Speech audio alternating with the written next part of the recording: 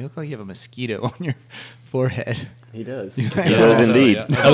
Other side. Yeah. There. I think think you might want to whack him one more time, though. He's got some. There we go. Yeah. Now it looks bloody like one. now it looks like Ash Wednesday.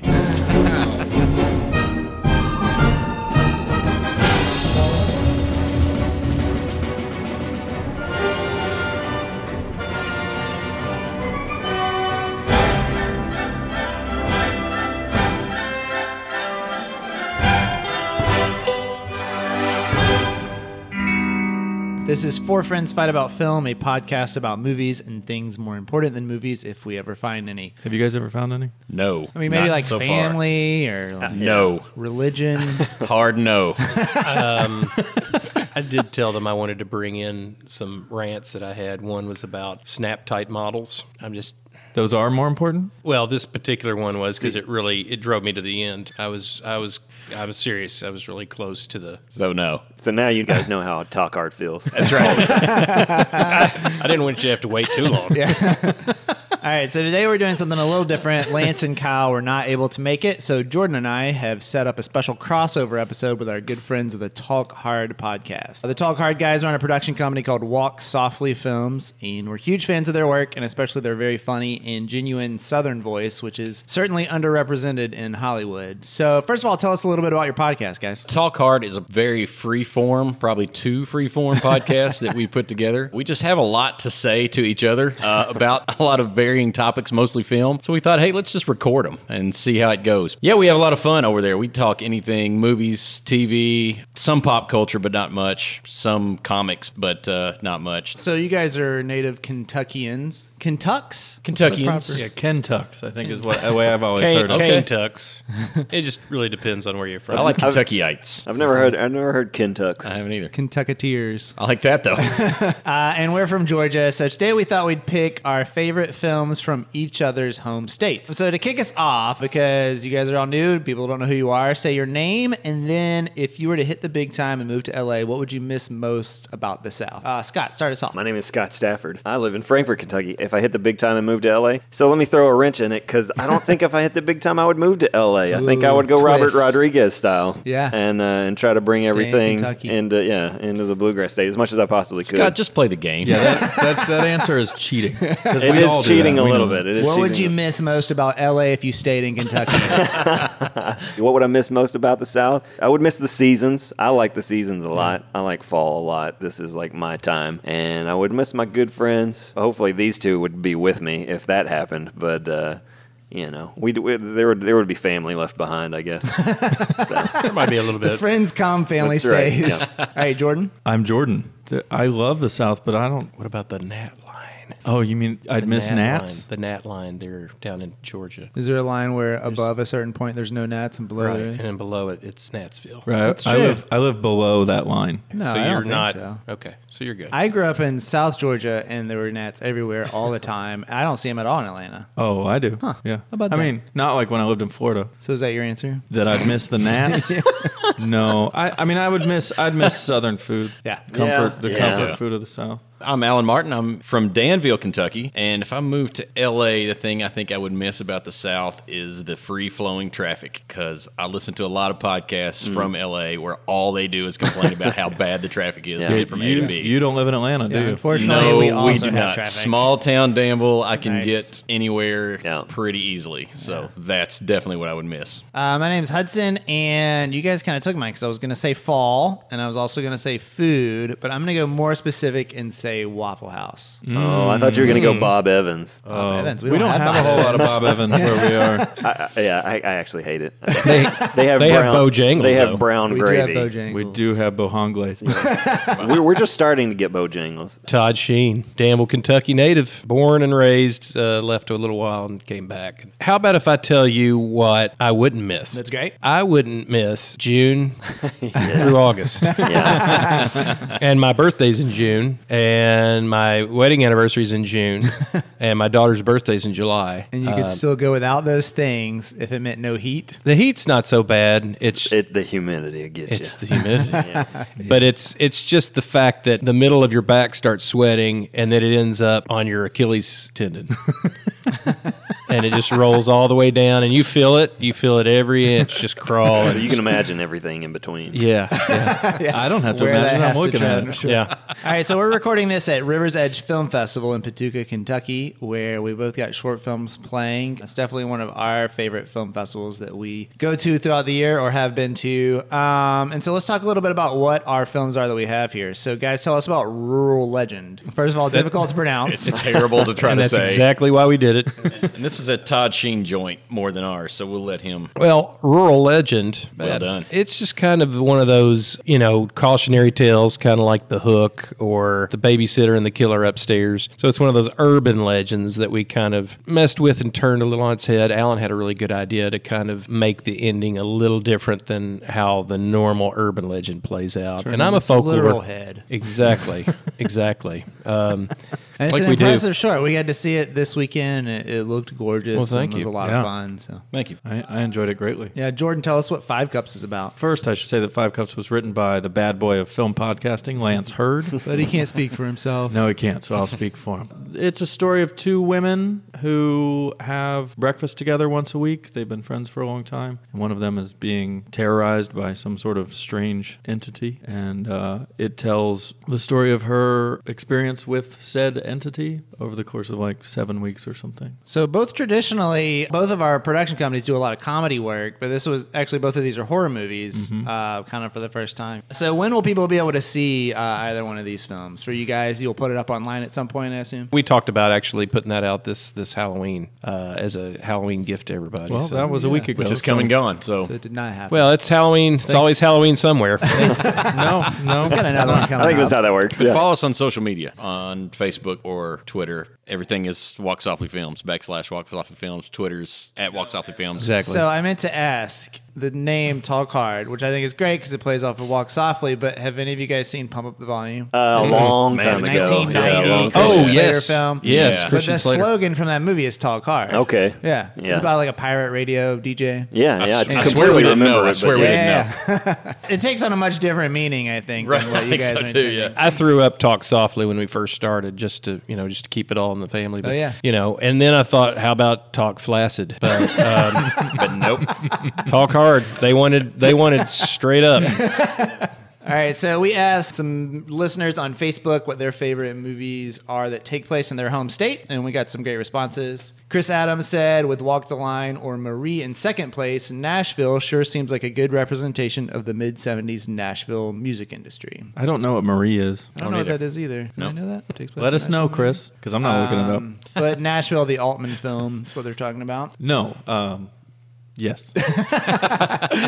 Alex Bayless said he's from Tennessee, and Death Proof, the second half, is set in Tennessee. He says, I don't think it's a great representation of where I'm from, Knoxville, but it definitely captures that rural Tennessee feel. Good job, is. man. You've been practicing. It catches exactly how bored you can be in rural Tennessee. Right. Jeff Miller said Mean Streets, pure representation of the hustle that was New York in the early 70s. I'm assuming Jeff is old enough to remember New York in the early 70s. All grit, no bullshit, and all about what it took to keep from getting bowled over and cast aside on the dirty boulevard. If you can't appreciate this film, you're a mook. Whatever that means. Wow. Yeah, I don't know. I'm assuming that's some sort of New York slang from the 70s that we're not aware of. Yeah, I guess I need to watch Mean Streets again. That's guess past so. us Southerners. Yeah, we're a bunch of mooks. Yeah. If that makes me a mook, I'm proud to be a mook. Yeah. All right, guys, so let's jump into our favorite movies from each other's states. So you guys chose 3 Georgia movies. We chose 3 Kentucky movies. Jordan, kick us off. I'd love to. From 1961, it's The Hustler, directed by Robert Rosen or Rossen. Do you guys know which it is? No. You're from Kentucky. Is it an E or an I? Rossen. Even harder. Rawson. Rawson. It's I'm just double saying S. I'm Rawson. going Rawson. Rossen. Yeah. Okay. Directed by Robert Rossen. Starring Paul Newman, Piper Laurie, Jackie And Gleason. wait, this is not the Larry Flint story. The Hustler? Hustler. No, that one's just Hustler.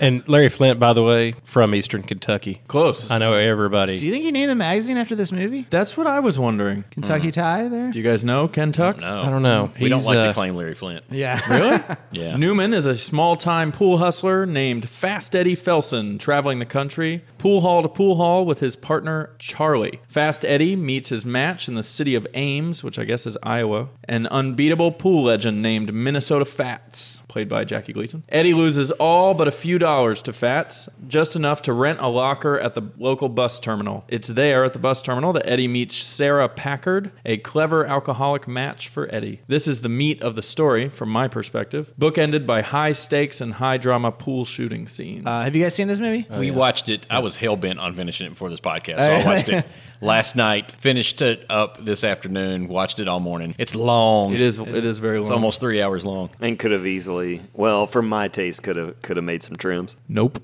So what do you think? Oh, I loved it. I guess Jordan's going to disagree with this. I thought the pacing, maybe it was a 60s thing. I thought the pacing drove me insane. Too slow. Very slow. Yeah. Like everybody saunters. Nobody walks at a normal pace. Were you alive in 1961? I was not. That's how people walked in 1961. I guess it was, but I don't approve of it. And I wish I could go back in time and change things for their sake. Yeah. But I do think it served the billiard scenes well. That pacing it fit the billiard scenes really well. I think it's gorgeous. Yeah. I think Eugene Shufton, if you want to look at any, because I've seen clips and pieces, but actually to sit down and watch it, and the fact that it's in black and white, I mean, if you want to study lighting for film, this is as gorgeous of a black and white in any noir film as I've seen. Absolutely. It is painted with shadows, as they say, and it is gorgeous. Do you think that's why it won the Academy Award for cinematography? I would say that has a high likelihood, yes. So Newman won an Academy Award for playing this character, but not until he reprised it for the 1986 sequel, Color of Money. Yeah, he was nominated for this movie, but didn't win it. Which, that movie I remember from being a kid, but it kind of, at the time, fell into that Tom Cruise is good at stuff movies from the 80s, so like Cocktail and Top Gun and this movie. Yet it was directed by Martin Scorsese. Who's also good at stuff. I dare you to find a better movie about bartending than Carktail. Sorry. Yeah, Carktail is the best. Well, there is a movie called Coyote Ugly. So... Well, yeah, I can see that.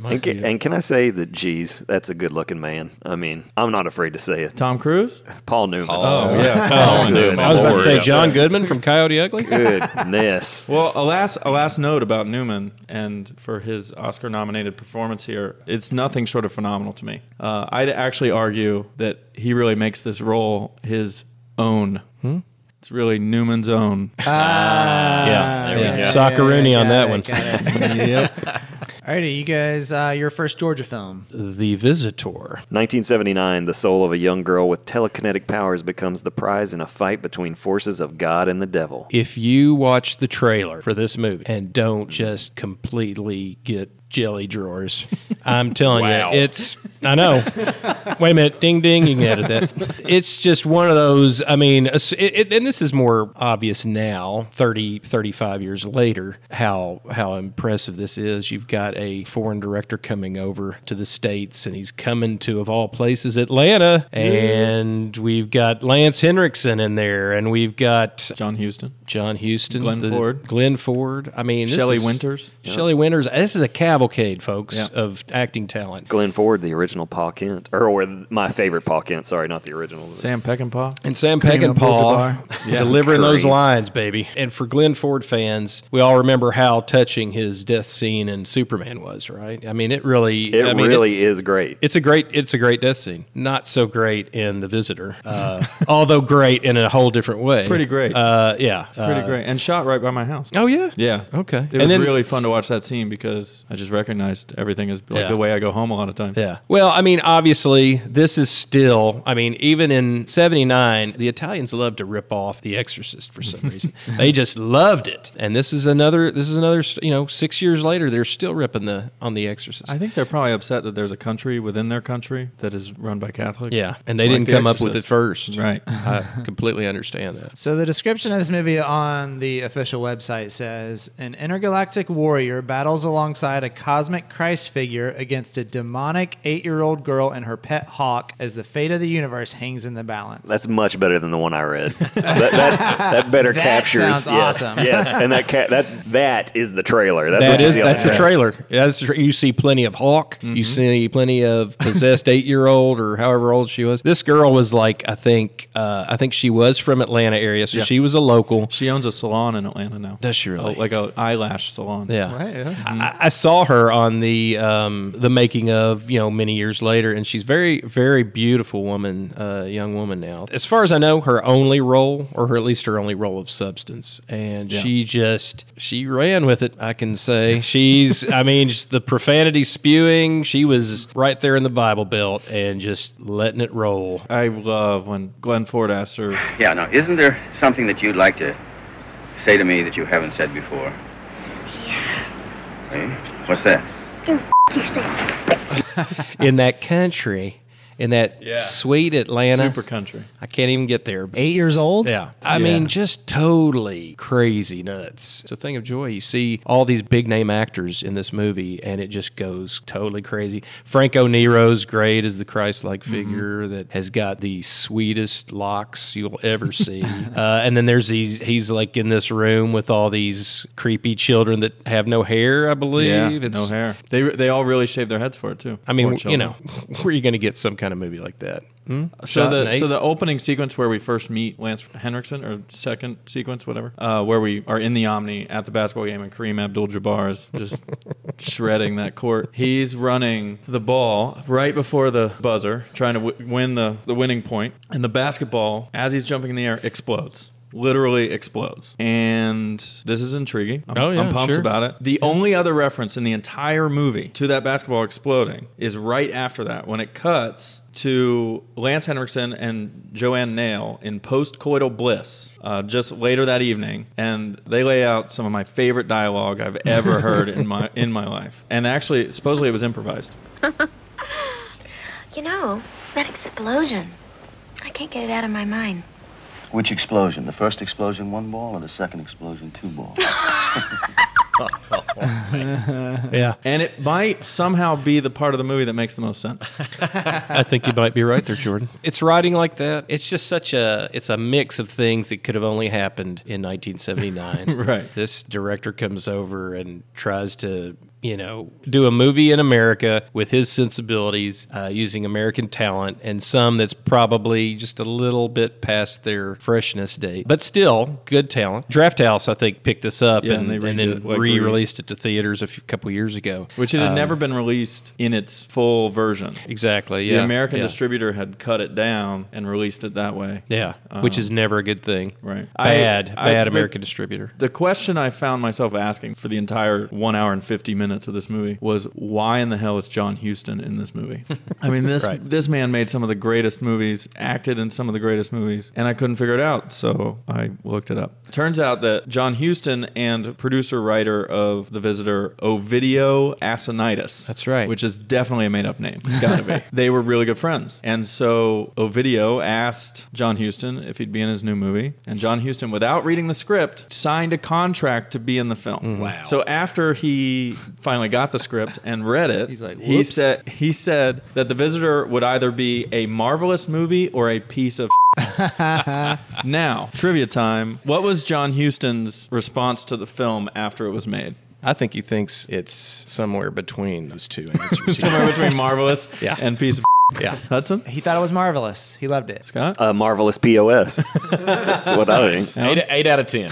8 out of 10. He gave it Very his own specific. rating. You guys actually did pretty well. His response was, I didn't realize we were making this kind of movie. Congratulations. Which I'm incapable of reading as anything other than sarcasm, but apparently it's not sarcasm. He was really, really excited about it. Oh, wow. Ovidio talks about going to visit John Huston a week before he died. And what John Huston did, he had assembled all the women from his entire life. And apparently there were like 18-year-old girls and there were like 80-year-old women. And they were all sitting around this giant table just like hanging out, reminiscing, I'm not sure what. Ovidio was the only other man there other than John Huston. And apparently there was a VHS copy of The Visitor there that Huston had bought and watched because he loved the movie so much. That's amazing. He's the only one. I love it. I love it. No, there's a lot of people that love this movie. But Yeah. nobody understands it or knows what's happening. No. They didn't know. It opens with this incredible alien desert scene that shows up elsewhere in the the movie as well, but it was all like an afterthought that Ovidio wrote and produced himself in the studio that Fellini used to shoot movies in, and he just thought it would add to the sci-fi feel of the movie if they had an alien desert scene where there's a snowy blizzard. Yeah, this film is a true piece of Atlanta history. It really kind of is, because the house in this movie is unbelievable. It was Ted Turner's house. Was it? Okay. Yeah. That's funny. Well, a video, and I know a lot of you out there thinking, and that is a video was a one and done. But Oh, he no. wasn't a one and Oh, done. no. When you've got a talent like that, you keep tapping that acinitis. and he did one of the best movies where a man's hand turns into a snake head that I've ever seen. Wow. And that is Curse 2, The Bite. I'm going to recommend that people watch The Visitor. Just get real stoned beforehand. Watch the trailer and then try to talk yourself out of not watching the movie. That's I'm the way okay I with would just put the it. trailer.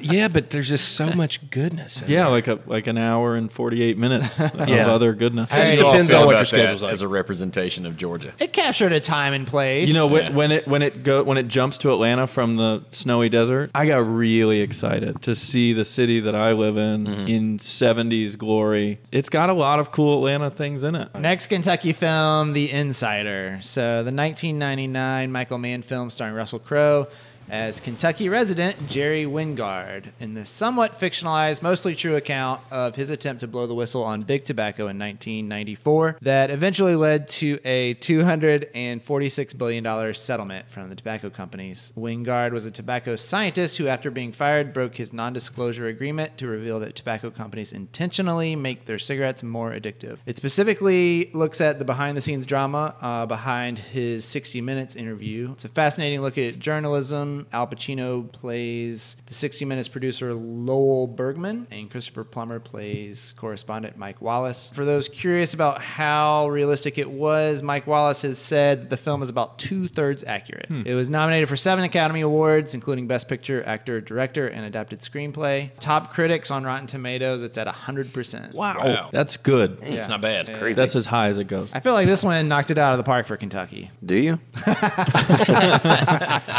This is one of If my. I were from Kentucky. This is one of my favorite movies. I think Michael Mann It's did fantastic. such an incredible job. He's known so much for his very physical, violent, but very smart sort of action movies. And this one has no action in it, but it's thrilling. Is a word I would definitely Riveting? use. Would you say it's riveting? Absolutely. I mean, it feels Edge of action, your and seat. just the dialogue is actioning. It's amazing. Yeah. And now, even now, when every word of what Wygant has said on our show is printed, the entire deposition of his testimony in a court of law in the state of Mississippi, the cat totally out of the bag, you're still standing here debating.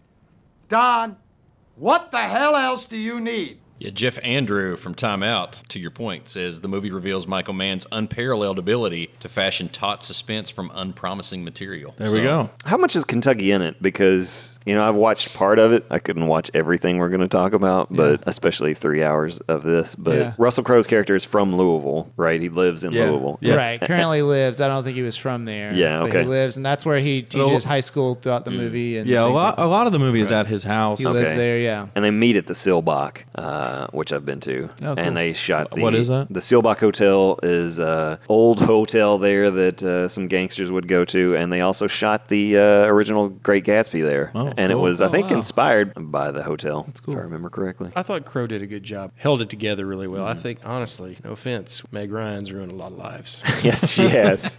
Yes, she has.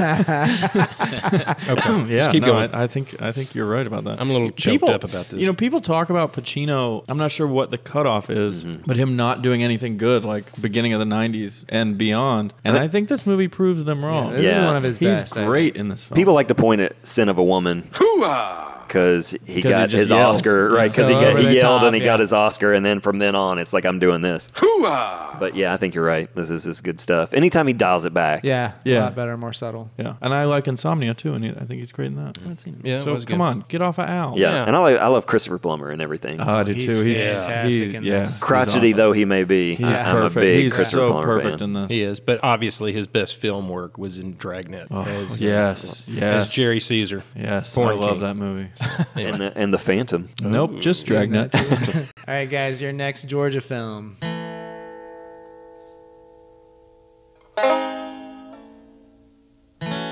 1972's Deliverance, directed by John Boorman. It stars a very dreamy Burt Reynolds, which we'll get into. But mustacheless. Mustacheless. Yeah. Which is So the way I rare. prefer It's a my, tough one. Extremely rare. Voight's making up for it, though. Yeah, right. Yeah, John Voight brings his mustache. It also has Kentucky native. Over his pretty mouth, if you will. Kentucky native and Todd Sheen doppelganger Ned Beatty. That's right. That's right. According to somebody that lives in Danville, Kentucky. Does it make you uncomfortable to watch this film? Not a whole lot. I just, How well do you Welcome squeal? it. okay. Todd was told by a person in a receiving line at our community theater after he did To Kill a Mockingbird, that he which, looked by like the Ned way, Beatty. Ned Beatty was not in To Kill a Yeah, Mockingbird. right. And he will never forgive that person. So we bring it up every chance we get. I'm not sure they deserve forgiveness for that. So intent on seeing the Kahulawasi. Did I say that right? Kahulawasi Nope, River? you didn't. Okay, go ahead. You just say it faster and it'll... Kahulawasi? There you go. I don't know if that's right, but it sounds more Intent convincing on when you seeing say the it faster. Kahulawasi River in northern Georgia before it's turned into one huge lake. And actually, I'm not sure that that's a real river because I think I think you're right. they shot it on a river that I've whitewater rafted that I can't remember the name of. Outdoor fanatic Lewis Medlock, played by Burt Reynolds, takes his friends on a river rafting trip they'll never forget into dangerous American backcountry. I watched this movie this summer because my son was required to read the book. Oh, wow. At Berea College. How old is your... Oh, okay, college. Yeah, college. Okay, good. Yeah, he loved It's the book. fifth grade reading. Fifth grade. It's on the reading list at the middle school in Danville, Kentucky. Right after Color Purple. He loved the book, told me I had to read it. Well, I read it in like 2 days, and I'm not a big reader. It was an incredible book. And then like it popped up on Netflix, and I watched it and fell in love with it. Man, I think just cinematically it's perfect. Nearly perfect. I hope nobody ever does like a digitally mastered version of it, because I think the gritty and grainy look of it just captures it perfectly. I actually have it on Blu-ray and the transfer's pretty bad. They lighten some of it and it's not. I wouldn't want to watch it that way, I don't think. You like to watch it on an old, like reel to reel, like Right. really, you rented the film. No. He's got an old 35 print. Yeah, but I think the grittier it is and looks, the more it captures the feel that they were going for. I think it probably also has one of the most disturbing scenes from that era. Yeah. With the squeal like a pig scene. Some say they went too far. Really? Yeah. I disagree. For 72, I can see where they might have said that. Which wheel? Wheel now. Wheel. Squeal. Squeal louder. Louder. Louder. Louder. Louder. Louder. Get down there, boy. Louder. The bridge is down. Yeah, I think I read a review where one of the reviewers said he couldn't give it a positive review because he was so embarrassed to be in the theater with other people while he watched it because of that scene. Yeah. So anyway, wow. Okay. The Burt Reynolds thing, just real quick. When I said on our podcast that I'd watched it, it spawned a discussion on if you could look like a guy for 6 months. You have to choose to look like anybody in the world for 6 months. Who would you choose? And I chose Burt Reynolds from Deliverance. With a mustache? No, Or without? Without, man. I like clean cut Burt. And it didn't hurt any that my wife was obviously enamored with him while she watched the movie, so that kind of pushed me over the top. So the screenplay to this movie was also written by the author of the book, James Dickey. This was his first and only experience in the film industry, and that might have something to do with the fact that him and director James Borman got in a fist fight on set, and Dickey broke Borman's nose and knocked 4 of his teeth out. Wow. Oh, Yeah. He was not happy with how things were going, apparently. Dickie don't play. And in terms of Georgia, I'm not sure we really want to be known for banjos and I thought we were all going to agree that this was the best representation. I kind of like it because it's so menacing. Georgia doesn't normally seem menacing, and I kind of want it to. Yeah. I'm into this one representation. one person's opinion. Yes, mine. It's very different than the Georgia of Dukes of Hazzard. Right, yeah. It's a difference. Yeah. Listen, extreme sodomy aside, it was very unsettling. Obviously, the pig I think scene including was... that is also Yeah, unsettling. that was just You're icing setting that aside on as the nice. proverbial cake. But the whole, just the whole complete sense of menace the whole time those guys are heading Even down. if they hadn't followed through. Yeah. Exactly. Because, you just had a feeling, you knew something good was not going to come of everything. And didn't. And it's just one of those, fish out of water tales. There were a ton of really good, and really bad Deliverance ripoffs, too. Mm-hmm. We can go into that another time. But Look at you, restraint. I'm just saying. Stop myself right there. Our number one Kentucky pick is Cannonball, the 2008 film directed by Scott Stafford, written by Stafford with Alan Martin and Todd Sheen. Oh, hey, that's you guys. Hey, Never heard of it. That's Never you heard of guys? it. You take guys made that, this movie? David Carradine. You guys, come on.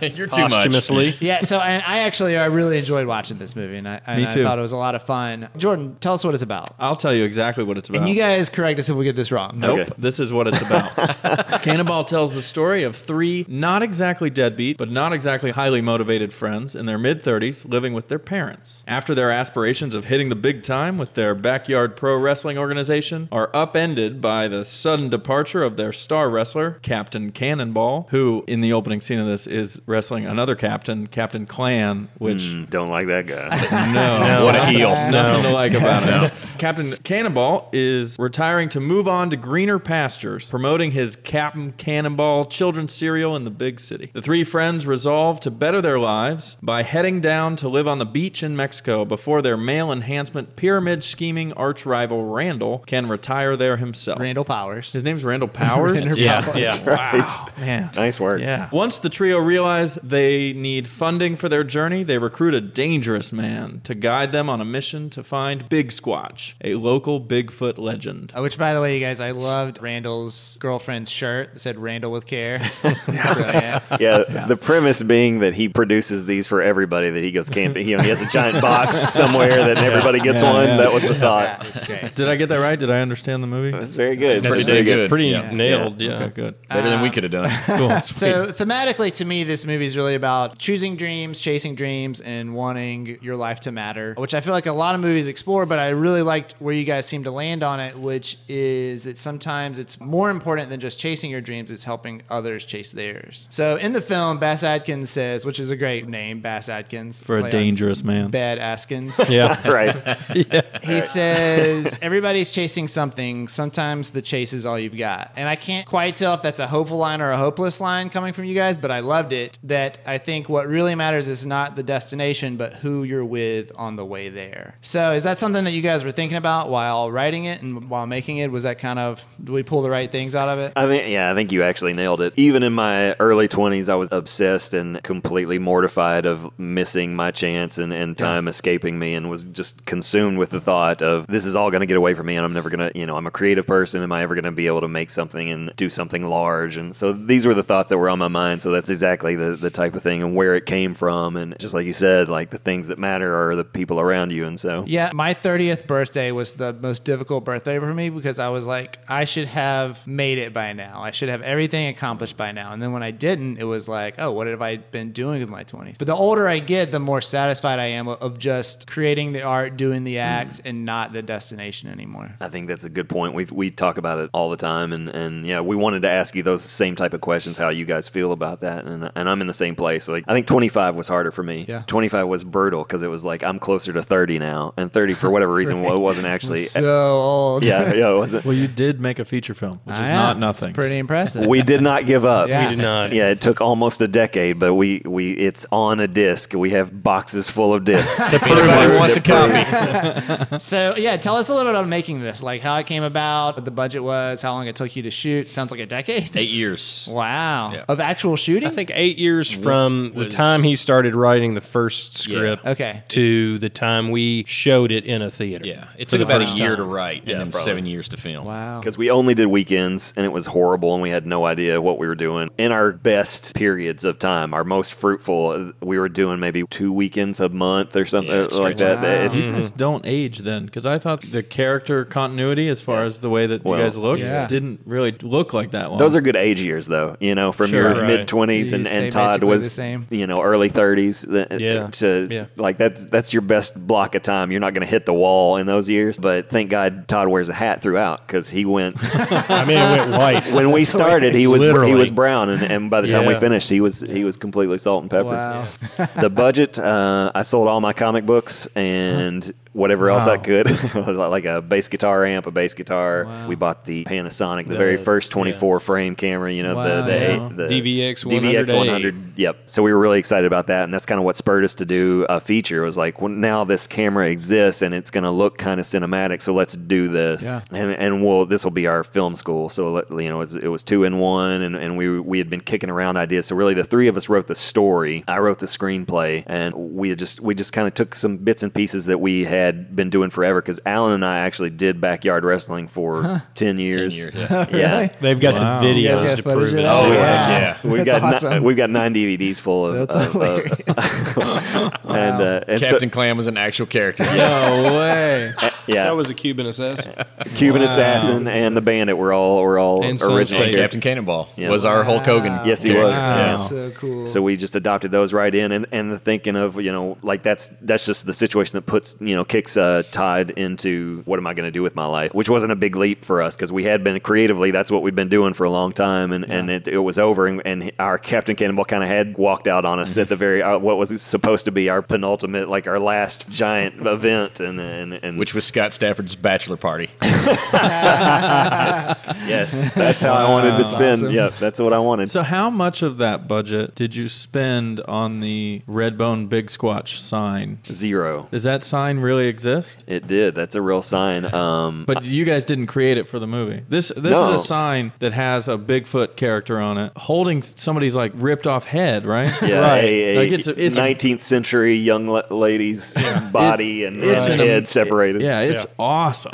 So you guys work 8 years on this, pour a ton of your life and money into it. So what's that like to finally watch on the big screen, do the kind of get it out there for people? Was it like, were you able to be satisfied with it, or was it immediately like, oh, I want to change all these things, I want to do the next thing, or could you just enjoy the moment? I think I enjoyed it. Yeah. I think we did too. Like now, it's like I wish we had a better camera at the time. I wish we had known what we were doing a little bit more because we sunk some of our best years into just getting that one thing done. It's like, man, those weren't your best years. Your best years are yet to come. Still ahead. it's like I wish we could have like just go back in time and let's wish we could do like 3 in that same amount of effort that we put into this one. And now that we're knowing we're doing a little bit more, but at the time, yeah, I was really happy with it and happy with the response we got, and it got a lot of laughs, in screenings and stuff like that. There are a plethora of great lines. Thank you. A couple of my favorites real quick. When Tony's leaving to go do his paper route I'm on my way to do the route. and Dad says, Well, I'll call Easy Street and tell them we're on our way. I love that one. That's my dad. That's my It's real a real dad. Yeah, yeah. And the welding glasses. And the reading welding paper. glasses yeah. are his glasses. He would never wear those, but that's the only thing we could find to make him feel comfortable enough to stay some- alive. some- Reading the paper with his welding Yeah, glasses. with welding glasses on. I think it's a scene with Granny where she's mad at somebody about something and asks why somebody's dirty. I think Alan's dirty. Yeah, yeah. Oh, that was the waitress in the yeah. restaurant. Okay. That's right. That's right. What about him? Why is he so dirty? We just got done burying some old lady. That's too many questions. Yeah. I loved it. I just loved it. All right, so where can people watch this if they are interested? Everything's on our website. Everything can funnel through walksoftlyfilms.com. That's the easiest thing to remember, but you can find it on Vimeo if you just want to search Cannonball on there, and vimeo.com/walksoftlyfilms. Everything's Walk Softly Films, but it's on there and they can watch it. But if you want a disc, man, that would be nice, wouldn't it? If you had an actual disc in your copy, hands. sure. Yeah. And if it only cost $10, that would be amazing. So Yeah, because trust me, folks, when the warheads come, and they will, you're not going to have all these servers to pull. Yeah. That's fruit right. from. Yeah. Exactly. If you've still got a generator and an old TV and a DVD player and are below the surface far enough, you can still watch this movie. And kids love it. They do. Like, if you've got, no joke, like, that's one thing that we learned, like, obviously we didn't make it off this thing and nobody bought it, but 8 to 16-year-olds, like, we made our money back and everything, but 7 through 16 years old, holy crap. Like, people we don't know, like, we hear about it all the time. The discs awesome. kind of get passed around and stuff like that, and all of a sudden some kid will walk up to you, or some parent will walk up to you and like, my kids watch your movie, like, nonstop, and that's like, great. so it's like, Yeah. that kind of blows our minds, and that's kind of cool, but it'd be nice if those kids had money. Yeah. Your number one Georgia film is Smokey and the Bandit. Eastbound Bar and down. none. Bar none. 1977, the year Alan and I were born. Big Enos wants to drink Coors at the truck show, but in 1977 it was illegal to sell Coors east of the Mississippi River without a permit. So truck driver Bo Bandit Darville, which I never knew that was his name, I didn't either. agrees to pick up the beer in Texas and drive it to Georgia within 28 hours. When Bo picks up hitchhiker Carrie, played by Sally Field, he attracts the attention of Sheriff Buford T. Justice. Jackie Gleason's second shout out on this podcast. Angry that Carrie will not marry his son, Justice embarks on a high-speed chase after after the Bandit. Also, Jackie Gleason, second shout out. Is that what I said? You said Burt. Oh, okay. No, I mean Burt Oh, Reynolds. so- Burt Reynolds, second shout out. Right. Sorry. Yeah, there we go. Oh, and speaking of shout outs, real quick. Shout out to Dolph Lundgren, everybody. If you guys get to do that, then we get to shout out to Bill Bill Paxton. Paxton. There you go. Who does your all's Bill Paxton impersonation? Lance. It's incredible. Yeah, he's amazing. It cracks me up every time he does it on y'all's podcast. Be sure to pass it along. I need to hear Some it. of those are actually Bill Paxton. we flew I him wouldn't in. doubt it.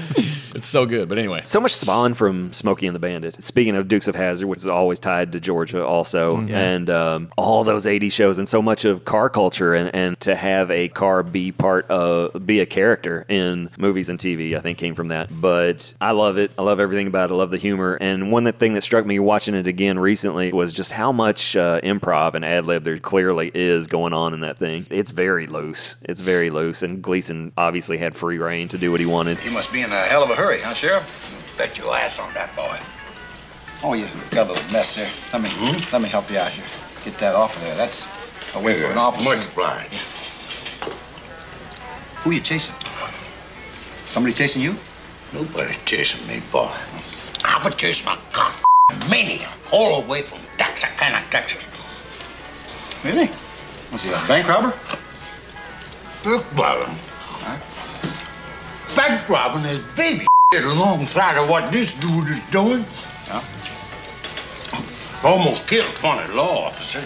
Driving through people's backyard, knocking down mailboxes.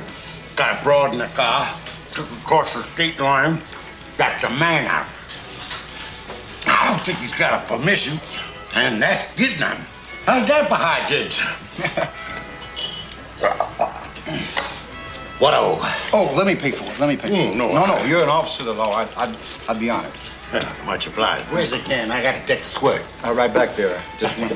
So I thought that was kind of neat, and one of the first examples I can think of a script being that loose and just letting the actors play a little bit. I've always loved that film since I was a kid. So was this Dukes of Hazzard came after this? Yes. It has to be inspired by it, right? That's what they always say. Very closely followed it. Yeah, they always say it's like directly inspired by, like, hey, let's do something like this for TV. Yeah, I read that their sponsorship from Pontiac, they only got 4 Trans Ams. So by the end of filming, 3 of them were totaled, and the last one wouldn't start anymore. So they had to like push it into the scene. Well, and Burt Reynolds was supposed to get a brand new one for free from some higher up at Pontiac, and he didn't get it, but he didn't want to be a jerk and be like, "Hey, give me my Trans Am." So he finally called, and it turns out that guy had retired, and the new guy who took his job wouldn't honor the promise. So after the 1 million Trans Ams they sold after this movie, it was insane, the sales numbers. It doubled in sales in 2 years after this movie. The Trans Am did. That's awesome. Yeah. And I guess it was an urban legend that, because what I'd always heard was that Burt got a brand new Trans Am like every year since. this movie's not very urban though, so I might venture to say it's a rural legend. A rural legend, yeah. True, yeah. So the most amazing factor about this movie is apparently every Wednesday Alfred Hitchcock would screen films on the lot in his office. The last one he screened before he died was Smokey and the Bandit. Whoa. Apparently it was one of his favorite films. His daughter Amazing. said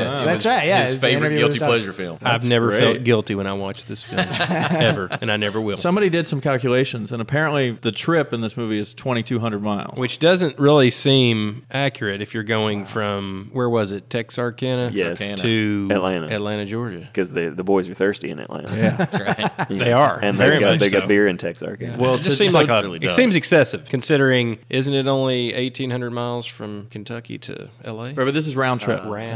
Yeah. So round trip, 2,200 miles, and to do it in 18 hours, they need to do here 28 hours. 28 hours. That's what the thing that I just read said 28. Well, I'm not going to finish this fact because it is obviously not a fact. Were you trying to poke holes in it? No, not at all. Just that you would have to drive 120 miles an hour the whole time, which is really exciting. He probably did. Yeah, which is one of the only problems I have with the movie. It stops and starts so many times. Like it creates situations that can put Jerry Reed and the Bandit like close together because one will get ahead of the other and they'll stop for no reason whatsoever. And You like, just got to pee, and they couldn't show that. And they yeah, couldn't say so. you're right. And like, yeah, so Bert and Sally can like do it, and Also important on a road trip. yeah. So it's like, well, if they're gonna do it, what do we do with Jerry Reed? Well, let's have him get beat up for no reason, and then like the dog runs away. Hold on, I and- thought you liked this movie, Scott. I really do, but you know. It's our favorite Georgia movie. All right. So normally we end the podcast by saying one thing that we are excited about, but I'm going to say that we're all excited about the same thing right now. Oh, that's and right. Let Jordan take what that is. Well, we're about to go over to a little place here in Paducah called the Gold Rush Cafe, I think. And they have a hamburger there called the Excalibur.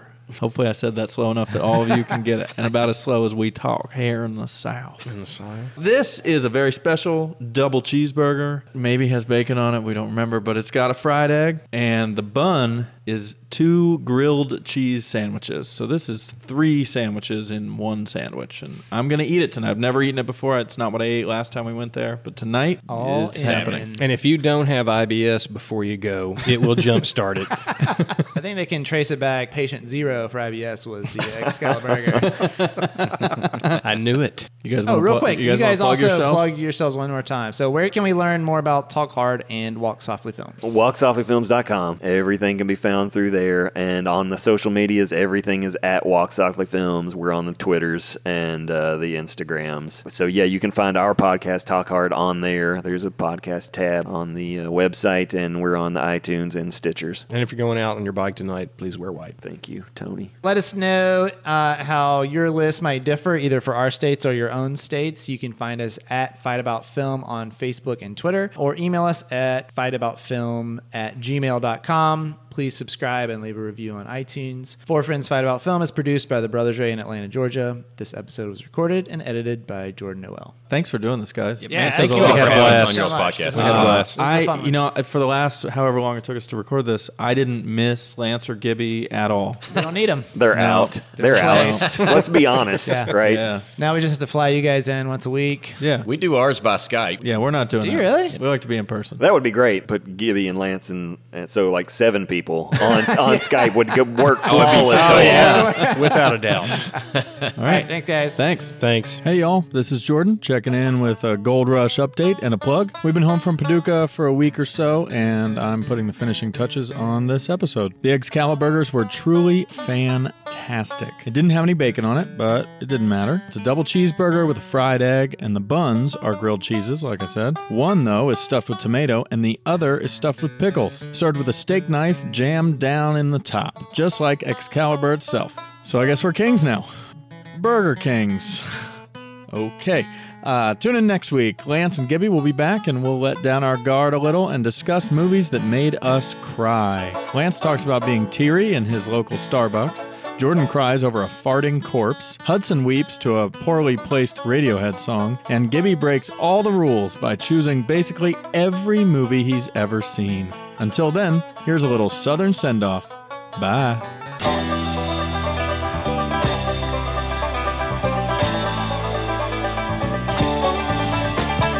Eastbound and down, loaded up and trucking. Are we gonna do what they say can't be done? We've got a long way to go and a short time to get there. I'm eastbound, just watch no bandit run. Keep your foot hard on the pedal, son, never mind them brakes. Let it all hang out, cause we got a run to make. The boys are thirsty in Atlanta, and there's beer in Texarkana, and we'll bring it back no matter what it takes. Eastbound and down, loaded up and trucking. Are we gonna do what they say can't be done? We've got a long way to go and a short time to get there. I'm eastbound, just watch old bandit run.